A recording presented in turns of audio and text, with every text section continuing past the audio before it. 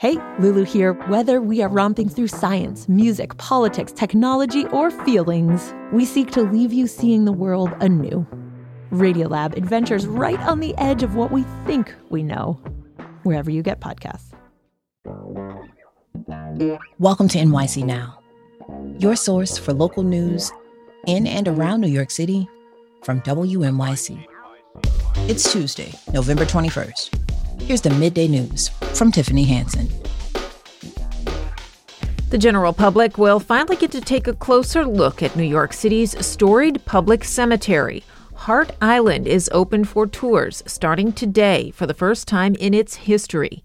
Though Hart Island is currently a potter's field where the city's unclaimed dead have been buried for more than 150 years, it's also been a home to a Civil War prison camp, a tuberculosis ward, and a jail, among other things. The city's park department will run the 2.5-hour tours twice a month.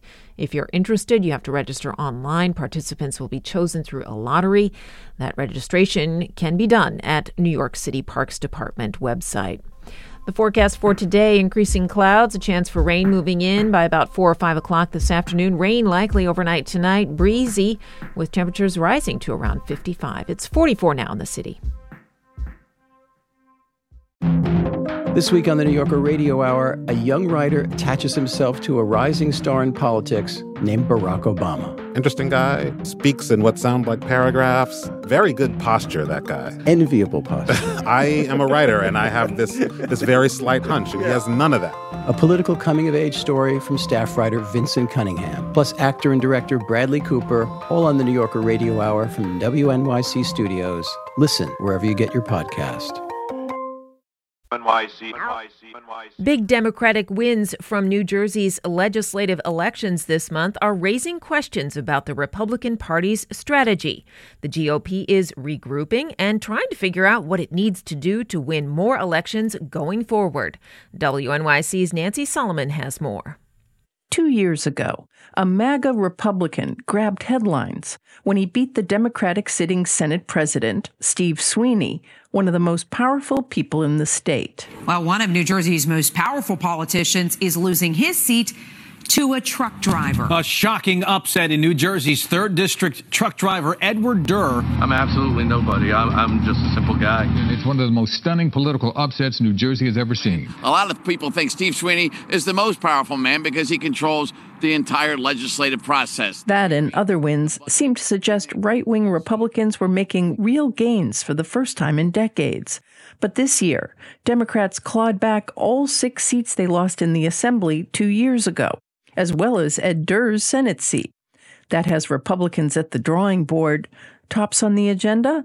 Stop handing Democrats a huge early voting advantage. First of all, we've already met to talk about vote by mail. We did improve. We didn't improve enough. John DeMeo is a Republican minority leader in the Assembly. More than twice as many Democrats voted early in New Jersey, either by mail or in person. DeMeo doesn't think there's any retooling needed of the Republican message, but others, most notably Democratic Governor Phil Murphy, say Republicans were hurt by their conservative talking points. Folks sort of rejected the culture warrior stuff and focused on the facts, the kitchen table stuff like affordability. I reject that. That does not even remotely equal what took place. And that's exactly what they did not do. They didn't run. Democrats didn't run on pocketbook issues. Harry Hurley is a conservative talk radio host on WPG in Atlantic City.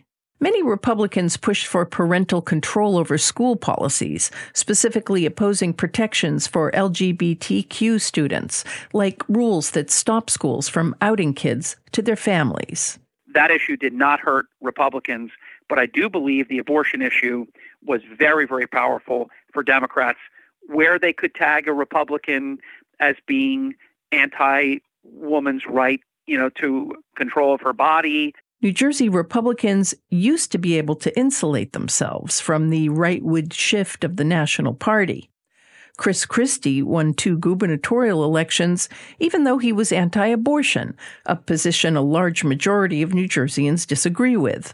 But now, with Roe v. Wade gone, Patrick Murray, director of the Monmouth University poll, says Republicans no longer get a pass on that issue. They can't divorce themselves from that. And when they focus on cultural issues, as we saw happen in many of these races, it gives the Democrats an opening to say, look, if this is about the culture wars, do you want to be on their side or on our side, even if you don't agree with us entirely? One of the big GOP winners on election night was John Bramnick, a moderate Republican who has sometimes found himself all alone in his party.